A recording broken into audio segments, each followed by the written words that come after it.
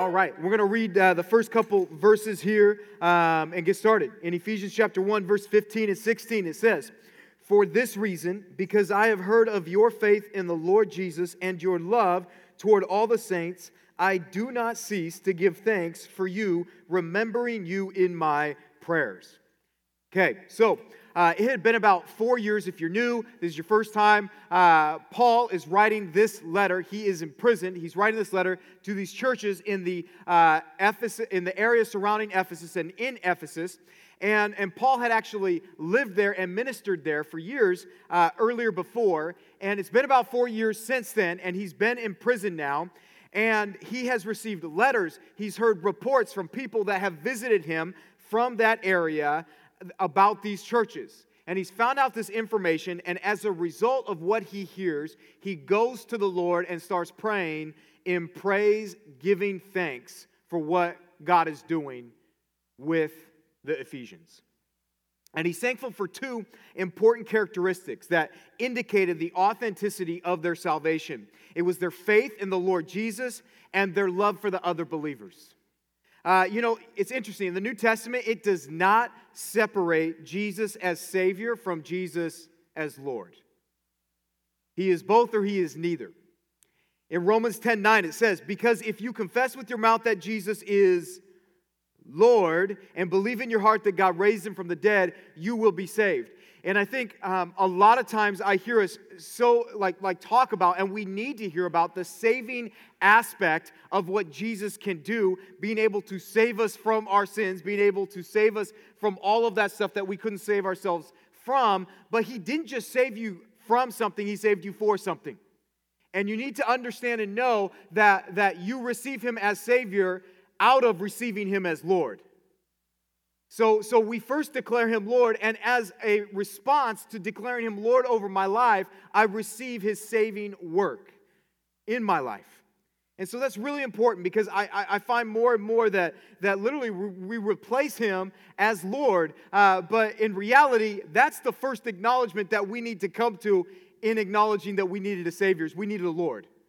And so he talks about there. Then he mentions how their faith, that they not only received, but how they were demonstrating their faith in loving other believers, in loving other people that were Jesus followers. Now, if you're here this morning and you're not a Jesus follower and you're just like, I don't know what you believe, this is great, because I want you to hear about the expectations you should have from us. I know. But let's just get on the same page, right? And so Paul mentions faith and love here, and he mentions it in other places as well, speaking to the importance of it. In 2 Thessalonians 1:3, he says, "We ought always to give thanks to God for you, brothers, as is right, because your faith is growing abundantly, and the love of every one of you for one another is increasing." Okay, so those two dimensions of spiritual life are inseparable. In fact, 1 John 2:9, it says, "Whoever is in the light and hates his brother is actually still in darkness." Okay, so they you can't have salvation in Jesus Christ and hate your brothers and sisters. Okay, it's incompatible. It doesn't work. And so Christian love does not pick and choose which believers it will love. Like, Christ loves all believers. And that's so important for us, because a lot of times I hear us, like, in a Christian way, say, I don't hate them. I just strongly dislike what they're doing. Well, you're treating them like you hate them, okay? You may say that and feel good about that, but how they're receiving what you're doing is hateful. You know, and it's interesting, like, sound theology is no substitute for love. Without love, it even says in 1 Corinthians 13:1, without love, the best doctrine, it says this, "If I speak in the tongues of men and of angels, but have not love, I am a noisy gong or a clanging cymbal." Jesus said in John 13:35, "By this all people will know that you are my disciples, if you have love for one another." True salvation produces true love. It just happens. A loveless faith is one of the most disheartening things that you can encounter and experience. And it is so sad when I meet or connect with people and they have such a knowledge and understanding of Scripture and all of these things, and yet their love for other people is so shallow. It's one of the saddest things to experience, how somebody can know so much about this and yet be so miserable. That they can know so much about God, about what He says, about who He is, about what He offers us, and yet we can treat people how some of us treat people. It is disheartening. It was for these reasons that Paul said, after seeing and hearing, or really hearing about how they're modeling this faith that they believed in and how they're demonstrating it through love to the other followers of Jesus, he says, I do not cease giving thanks for you while making mention of you in my prayers. And we see this component of Paul, how Paul looked for ways to affirm the people he was reaching. Do you realize the church in Corinth, in 1 Corinthians, like you read about the church in Corinth and you go, that is a jacked up church in a jacked up culture. Lots of issues continually happening, and it's like, man, like God, your grace really is amazing for loving them. But in 1 Corinthians 1:4, like we literally see how Paul even thanked God for them.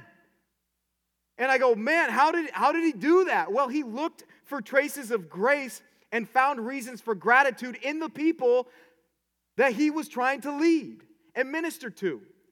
And this is so important. Like, we need to look for God's grace in other people, in particular in other believers, because it is so easy to be critical of other people who say they're Christians, isn't it?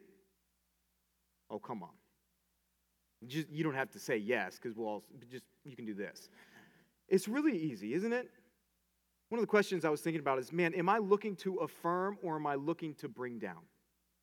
And one of the things that God has been working with me on, as I even reflected in the last year and looked towards and we're in this new year, one of the things that was very huge that He was pointing out that was a glaring hole in me is how I need to be more affirming to people. How I need to affirm people more. Because I just find, to be honest, it's just really easy to find and to see the flaws, isn't it? And I think as well, at least how I was raised, it's like if you do the right thing, like you were supposed to do the right thing. Right? It's like, well, of course you did that. Of course you told the truth. You're supposed to tell the truth. Of course you should do that. Like you're just doing what you're supposed to do. And I find a lot of times that we have those expectations, but then when someone struggles or stumbles, then we quickly bring them down. But in reality, if we're actually with a hopefulness looking to affirm other people and not in a fake way of like just trying to think of something that's positive, but literally going, man, how can I affirm them? How do I see and know that God is alive and active in their life? And if nothing else, man, they have been a recipient of God's grace, and I can acknowledge that. And so it's just a mindset that Paul had, and I see that it's something that I know I need to grow in this. He keeps going in verses 17 through 23. It says, that the God of our Lord Jesus Christ, the Father of glory, may give you the spirit of wisdom and of revelation in the knowledge of Him, having the eyes of your hearts enlightened, that you may know what is the hope to which He has called you, what are the riches of His glorious inheritance in the saints, and what is the immeasurable greatness of His power toward us who believe, according to the working of His great might that He worked in Christ when He raised Him from the dead and seated Him at His right hand in the heavenly places, far above all rule and authority and power and dominion, and above every name that is named, not only in this age, but also in the one to come. And He put all things under His feet and gave Him as head over all things to the church, which is His body, the fullness of Him who fills all in all. So Paul prays for the believers to be enlightened about the greatness of God's plan. And what was His plan and what was His purposes? Well, we've already looked. He's affirming even now in this prayer what He's already said in verses 3 through 14. But Paul's desire was for the believers to fully realize what their new identity meant. He wanted them to have a greater understanding of what this new identity, all that was brought into it. And he's reminding them not only of verses 3 through 14 here, but he's also moving the needle forward now. He uses three phrases that get at the idea of this illumination, really. This spirit of wisdom, an idea of revelation. He talks about having the eyes of your heart enlightened. He says that your heart, it has eyes. Paul is asking God to give them spiritual eyes to see who God is and what he has done for them already. A famous pastor, Warren Wiersbe, tells this story about William Randolph Hearst and how he came across, he read about this rare, famous painting. And he had a massive, extensive painting collection. And so he sent his agent all around the world to try and find this painting and to buy it. And after an extensive search, his agent came back and reported that he already had it in his safe. And the reality is, and Paul is continually reminding them all that you already have in Christ. Illumination is the idea that God opens our eyes to know him and his truth. Inspiration is what we refer to as the nature of Scripture, but illumination is how we understand Scripture. We must seek the Spirit's help in understanding this truth. Remember, it talks about that he may give you the spirit of wisdom, right? So God's mind is literally revealed in Scripture. But we have to have the Holy Spirit to understand it accurately and deeply. In 1 Corinthians chapter 2, verses 9 through 12, it says, "But as it is written, what no eye has seen, nor ear heard, nor the heart of man imagined, what God has prepared for those who love him. These things God has revealed to us through the Spirit. For the Spirit searches everything, even the depths of God." You can't search the depths of God. Good luck with that. "For who knows a person's thoughts except the spirit of that person which is in him? So also no one comprehends the thoughts of God except the Spirit of God. Now we have received not the spirit of the world, but the Spirit who is from God, that we might understand the things freely given us by God." Underline, circle, memorize, highlight, double tap. That is incredible. That's incredible. Do you understand that? Do you see that? Like literally, we have the mind and the heart of God. We have God's words right here. But without the power of the Holy Spirit, you cannot comprehend. You cannot apply. This will not all reach where it's designed to reach if not for the Holy Spirit. The Holy Spirit knows the depths of who you are, everything that's going on in there, whether you like it or not. And the Holy Spirit knows and searches the depths of God, which I could never even begin to comprehend or get to. And he says, all of that is available through my power that you have access to. We need this being revealed to us. We need that. For some of you, when you came to, for all of you who have a relationship with Jesus, he brought it, he illuminated it to you.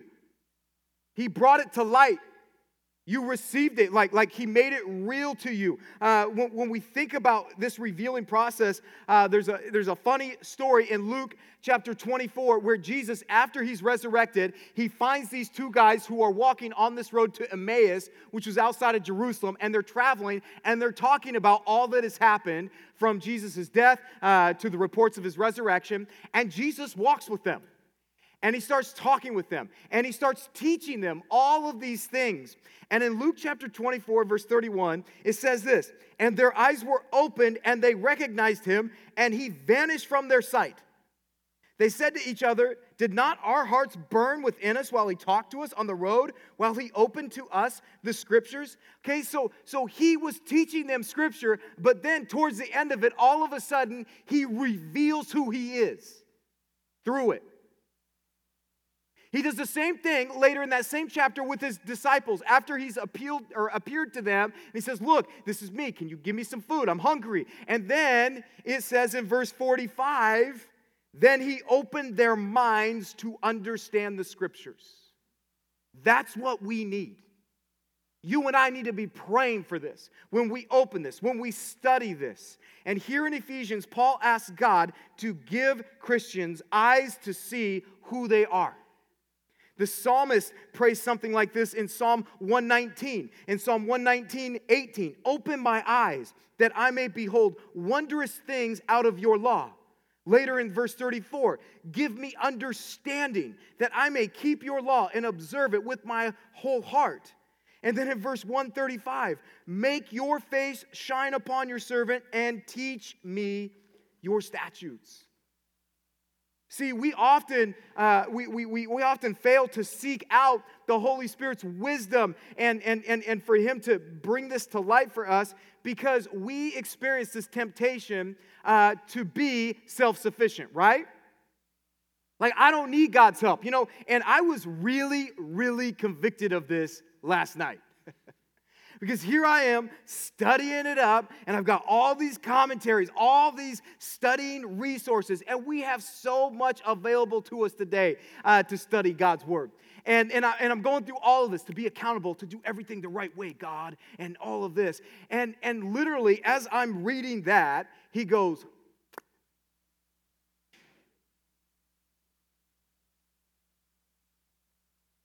hey, maybe you should ask what I think. And there it is. The danger of me just going at this and, I've got the resources. I know what this says. I know the intent. I know the history. I know the writer. God, I have the resource. I know what the original is. I know what the intent. I know this, God. Like, this is great. This is awesome. And I could be doing all of that and yet miss the very words of God to me in that moment through the Holy Spirit. Because even in the greatest studies of the greatest commentaries of the greatest original languages, the people that were there needed Scripture to be enlightened to them. You and I need that. We need to be praying for that. We should be asking God, please give me understanding through the power of the Holy Spirit. God, this is larger than me. God, you know what's needed in my heart, in my life right now. And God, I don't know what God is. I don't know what you're doing right now. I don't know how to seek your will in this right now, God. And we approach him in that place with humility. And in that place of humility, he does incredible things. And that's how we should be studying God's word. That's why we go through this verse by verse, is we want to study God's word. We want to learn about him, but it's not just about us studying it. We are asking the Holy Spirit to bring to light whatever we need to see from God that he's going to have specifically for us as a church and for you as an individual. By calling, like his view of God was incredible. He calls God the Father of glory. He's saying that God is the source of glory and power. God is omnipotent. He is perfectly capable of giving us whatever we need. And the first reason Paul gives for our needing God to open the eyes of our hearts is so what? He says, so that we might know him better. In verse 17, right? He says, the spirit of wisdom and of revelation in the knowledge of him. So that we might know him better. The theologian D.A. Carson says, what is the greatest need in the church today? The one thing we need in Western Christendom is a deeper knowledge of God. We need to know God better. In Colossians chapter 1, verses 9 and 10, Paul writes this, and so from the day we heard, we have not ceased to pray for you, asking that you may be filled with the knowledge of his will in all spiritual wisdom and understanding, so as to walk in a manner worthy of the Lord, fully pleasing to him, bearing fruit in every good work, and increasing in the knowledge of God. And then in Philippians 3:10, Paul says that I may know him and the power of his resurrection, that I may know him. The Christian life is about knowing God and making him known to others. J.I. Packer, in his classic book, Knowing God, says that those who know God have four characteristics: great energy for God, great thoughts of God, great boldness for God, and great contentment in God. we should pray for God to open our eyes that we may know him better. And if you've never known him, I challenge you to pray for him to make himself known to you. Paul expands on the idea of knowing God better by praying that we may grasp certain truths about salvation. And he mentions three particular blessings distinguished by the word what. In other words, he goes, what is the hope of his calling? What are the riches or the glorious riches of his inheritance in the saints? And then what is the immeasurable greatness of his power to us who believe? So he's saying, I want you to grasp these specific whats that I am going to break down for you. And he first asks God to open their eyes to know the hope to which he's called them. The hope of the calling. You know, our salvation is marked by a massive hope. You know, in Romans 5:2, Paul describes our hope in sharing in the glory of God. He also speaks in other places of the hope of salvation that we now have, the hope of righteousness in Galatians 5:5, the hope of the resurrection of an incorruptible body in 1 Corinthians 15, and then the hope of eternal life in Titus. God has called us to a distinct way of life with a glorious future hope. When we extend the gospel to people, when I share the gospel, I am extending hope to that person. And today, hope is extended to you. And for many of us, we've never had hope. And when we came to Jesus, that was the first time there was a glimmer of hope in our life.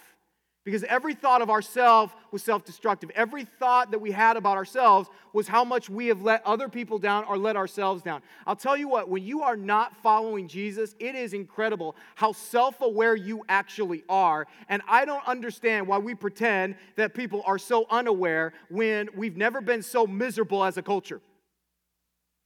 Like, I don't have to, like, anymore when I share the gospel with someone, I don't have to convince them, hey, you know you're really miserable, right? Like, you really know that, don't you? Like, how awful your life is? Like, no, there is an emptiness. There is something that they are continually trying to find. Something that can quench that thirst.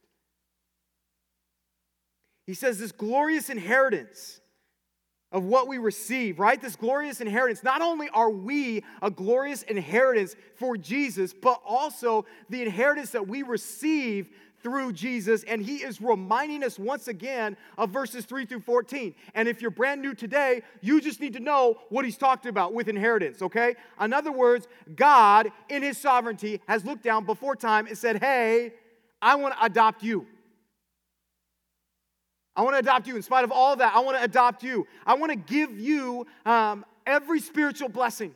Every spiritual blessing. I want to bring redemption into your life. I want to bring forgiveness. I want to give grace to you. I want you to be a co-heir with Jesus Christ. So I'm going to adopt you as a son, and you're going to get all the benefits that Jesus Christ has. You're going to be a co-heir with Jesus Christ, and I am on top of that going to give you the Holy Spirit. He says, do you remember that? And allow that to push you forward. Go deeper with that. He reminds them of the power. And Paul says God's almighty power is available to them. Think about where some of these Ephesians were coming out of, where they were coming from. Some were formerly caught up in magic, in the Artemis occult, astrology, and even emperor worship that many of them all had come out of and were still battling. The people of this culture, they lived in fear of hostile spiritual forces. Like that was very real to them. They had great fear of that. And so Paul is assuring them that God's power is supreme over all other enemies. Now, why do we often fail to rely on his power? Why do we look at that and we go, oh, that's cool? But why is that just not something at the forefront of our minds? And I think part of it is it's like it comes from this view of ourself that we're pretty capable. We can do quite a bit of things, maybe that historically hasn't been done before, and we have these abilities and all of that. So we're pretty self-sufficient. Like, God, I'm glad this power's here. I plan to reach into that at some point, but not really right now, God. Things are pretty good. People are healthy. I've got a lot to be thankful for, God. But the reality is this. We so often fail to live in light of the reality that there is a spiritual battle that we are engaged in. We don't see it. And I am reminded of this because a lot of times, if I say, hey, I'm going to talk about spiritual warfare, I have people come up to me and go, oh, well, I don't really get that one. Like, I get it. Yeah, you got to talk about it's in there, but I don't really see how that really applies to me. Or, I feel like that's just something Christians say and all that. And I'm like, do you have any idea the amount of evil that is in opposition to everything that God wants to do in your life, in this church, in the mission, in your marriage, in every single thing? He wants to absolutely destroy it, and he is in opposition to it. And the danger for us living where we're at is we're very self-sufficient. And you don't, for many of us, I want to even ask, when was the last time you literally went, my goodness, this isn't just bad, this is absolutely evil. There is something deeper and spiritual behind this. When was the last time you actually felt that, if you're a follower of Jesus? Because it is very real. And if you question that, like go to a third world country or something like that where they are desperately looking for hope, and you see it and it is unavoidable and it shakes you, and it is something that is that you, it's like literally put in your face, the spiritual oppression, the spiritual warfare that is going on. But I think for a lot of us, we're just okay or this, because guess what? Even when we notice something that bothers us, everything's moving so quickly, we forget about it in 2 seconds. Right? There's something next. Even my news. Oh, that was bad. Oh, and I keep going.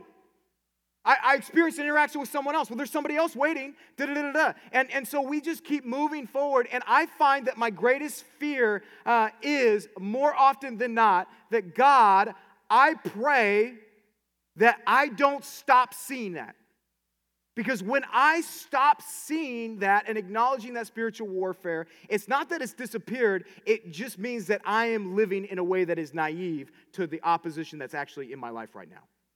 And you need to know that is real, that is happening, even though you may not see it. There's opposition to you following God.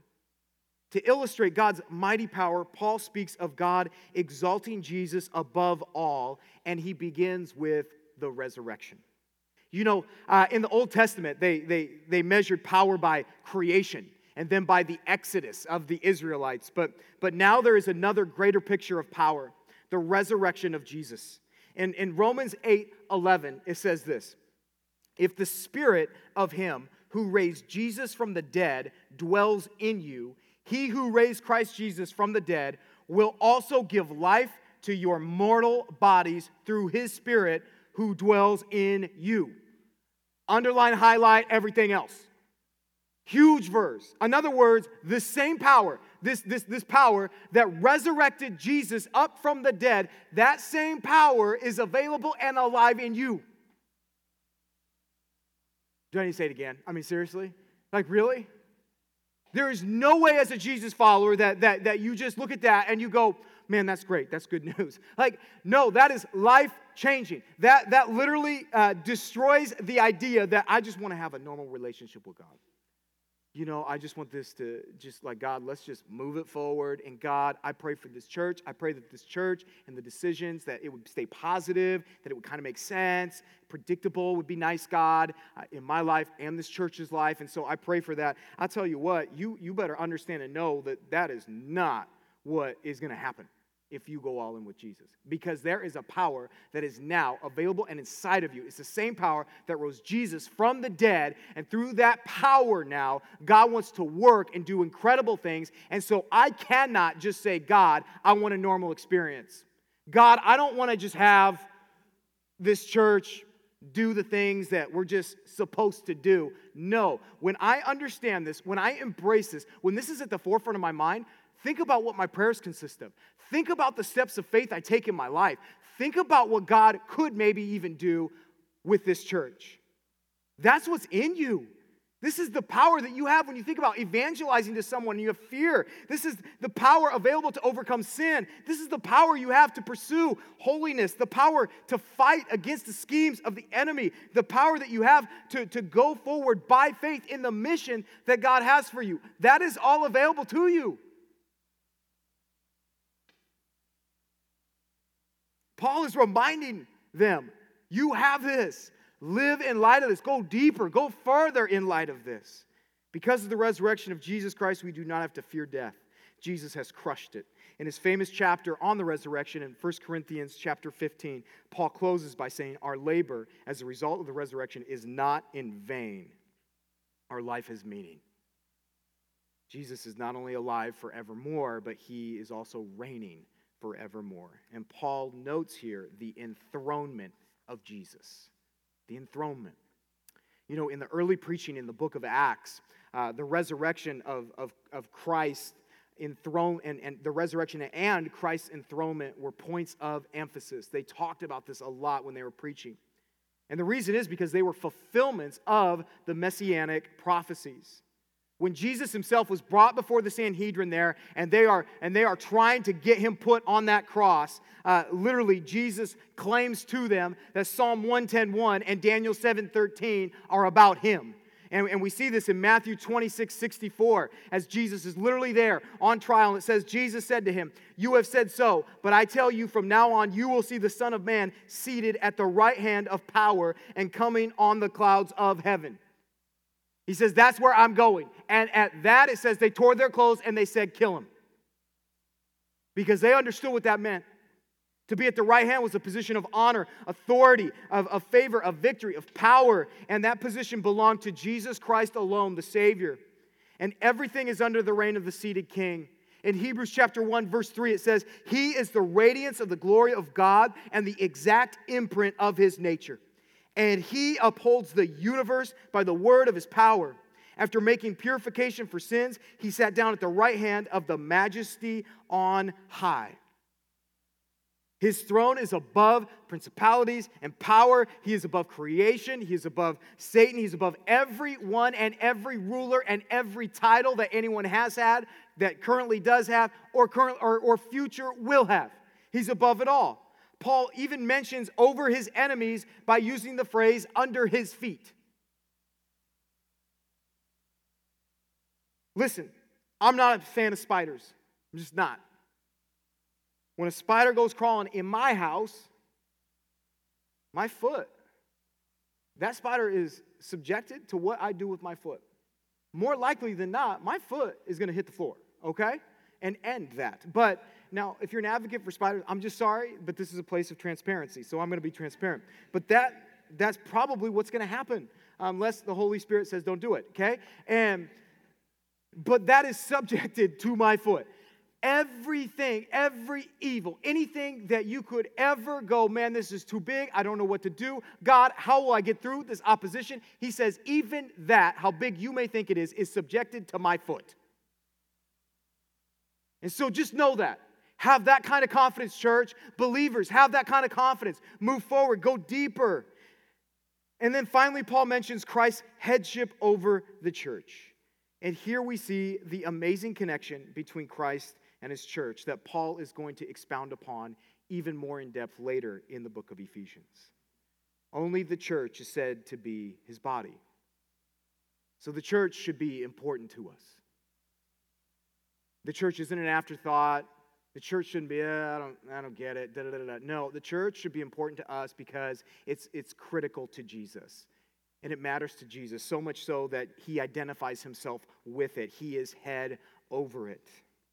The church is not about a man or a pastor. Listen, pastors come and pastors go, okay? You had one before, you're stuck with me for now, and you'll probably have another one, at some point. I have no idea when, okay? So just hang on. But pastors come, they go. And if you go to another church, you're going to have another pastor, right? It's it's just, that's part of the deal. Listen, a pastor is not the head of the church. Jesus Christ is the head of the church. Okay, so even for me to pray about being a pastor is, Jesus, this is your church. What do you want to do? Because I sure don't want to get in your way. Paul also says that the church is Christ's fullness. I take this difficult phrase in the passive sense rather than active, that we do not fill Christ, he fills us. And the reason for that is because I just tend to believe that there is nothing that I bring to the table that fulfills him, that he needs me for. But Paul is saying that Jesus, as head over the church, is filling in a special way with his Spirit, his grace, and his gifts. It is his fullness. As Lord over all things, he fills all things. But this filling with the church is a different one. Only the church is his body. And he rules it and fills it in a special way. What this means is that we as a church are entirely dependent on Jesus Christ. What makes us something significant is our relationship to Jesus. He fills the church with his presence. And in John 15:5, Jesus says, I am the vine, you are the branches. He that abides in me and I in him will what? Bear much fruit. Because apart from him, I can do what? Nothing. And so that's what comes out of this. That's what comes out of what we hope this church can do. That's what we hope is we individually, collectively, as believers, can move forward with. And we pray that just as this letter encouraged those readers, those listeners in these house churches, we pray and I pray that this encourages you, that it motivates you, that it inspires you, that it reminds you of who you are in Christ if you are a follower of Jesus. Because there's no way when you read these things, once again, that you can just say, man, this is just a normal religious experience. No, it's not. It's so much greater than that. And for it to be anything other than that, it means I am not saying, Holy Spirit, speak to me, give me your wisdom. And not only that, but I'm then not asking God to do the unexplainable. We're not crying out to God and saying, God, you are all powerful. You are almighty. That same power that you demonstrated, rising Jesus from the dead, that is available to me. And so, God, I pray that my life marks that kind of power, that kind of faith as I move forward. My question is, how is my life different if I say I believe this? Today for us, how is our life different? How is my life different if Jesus is my Lord? How is it different than it was? And as I was thinking about this, and as Paul is praising them, and then he's reminding them, I was thinking about how many times I read Scripture and I go, oh, I've read something similar, or this sounds like that. But then I go, man, like when it starts to be repetitive at all, I go, when I'm a parent and I repeat something to my kids, it's because I really want them to understand and know what I'm saying. I think there's a reason Paul says, you need to hear this again. And church, there's a reason you need to hear this. Because we leave and we are bombarded with information and distractions, and this, for whatever reason, this incredible truth gets pushed to the back of our minds so that we don't live in light of this. And you guys, like here, you go, oh, that's a downer. Well, I say that with a plea. I say that with a plea because we know by what happens in Revelation chapter 2 that this very church, the Ephesians, that it would be said about this, that I have this against you. It says what? You have abandoned the love you first had.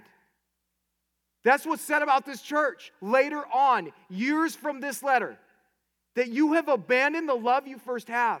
And so I just got to know, I got to believe that if he's saying you need to remember this, please remember this. Please keep this at the forefront of your mind. Please approach Scripture with humility. Please continue to ask Holy Spirit to speak to you, to remind you, to be your advocate, to continue to push you forward by faith. Please keep that at the forefront of your mind, because if it's not, you will be in danger of losing the love you first had. You have to fight for this, you guys. Just like any relationship that means something significant to you, you can't just go into that. You have to fight for it. And it's hard sometimes. But in this relationship with God, he says, remember this, fight for this. And if this is at the forefront of your mind, I promise you, your life will be marked with the unexplainable. And this church will be marked with the unexplainable. And it will only point to an almighty, all-loving, all-powerful God. Let's pray.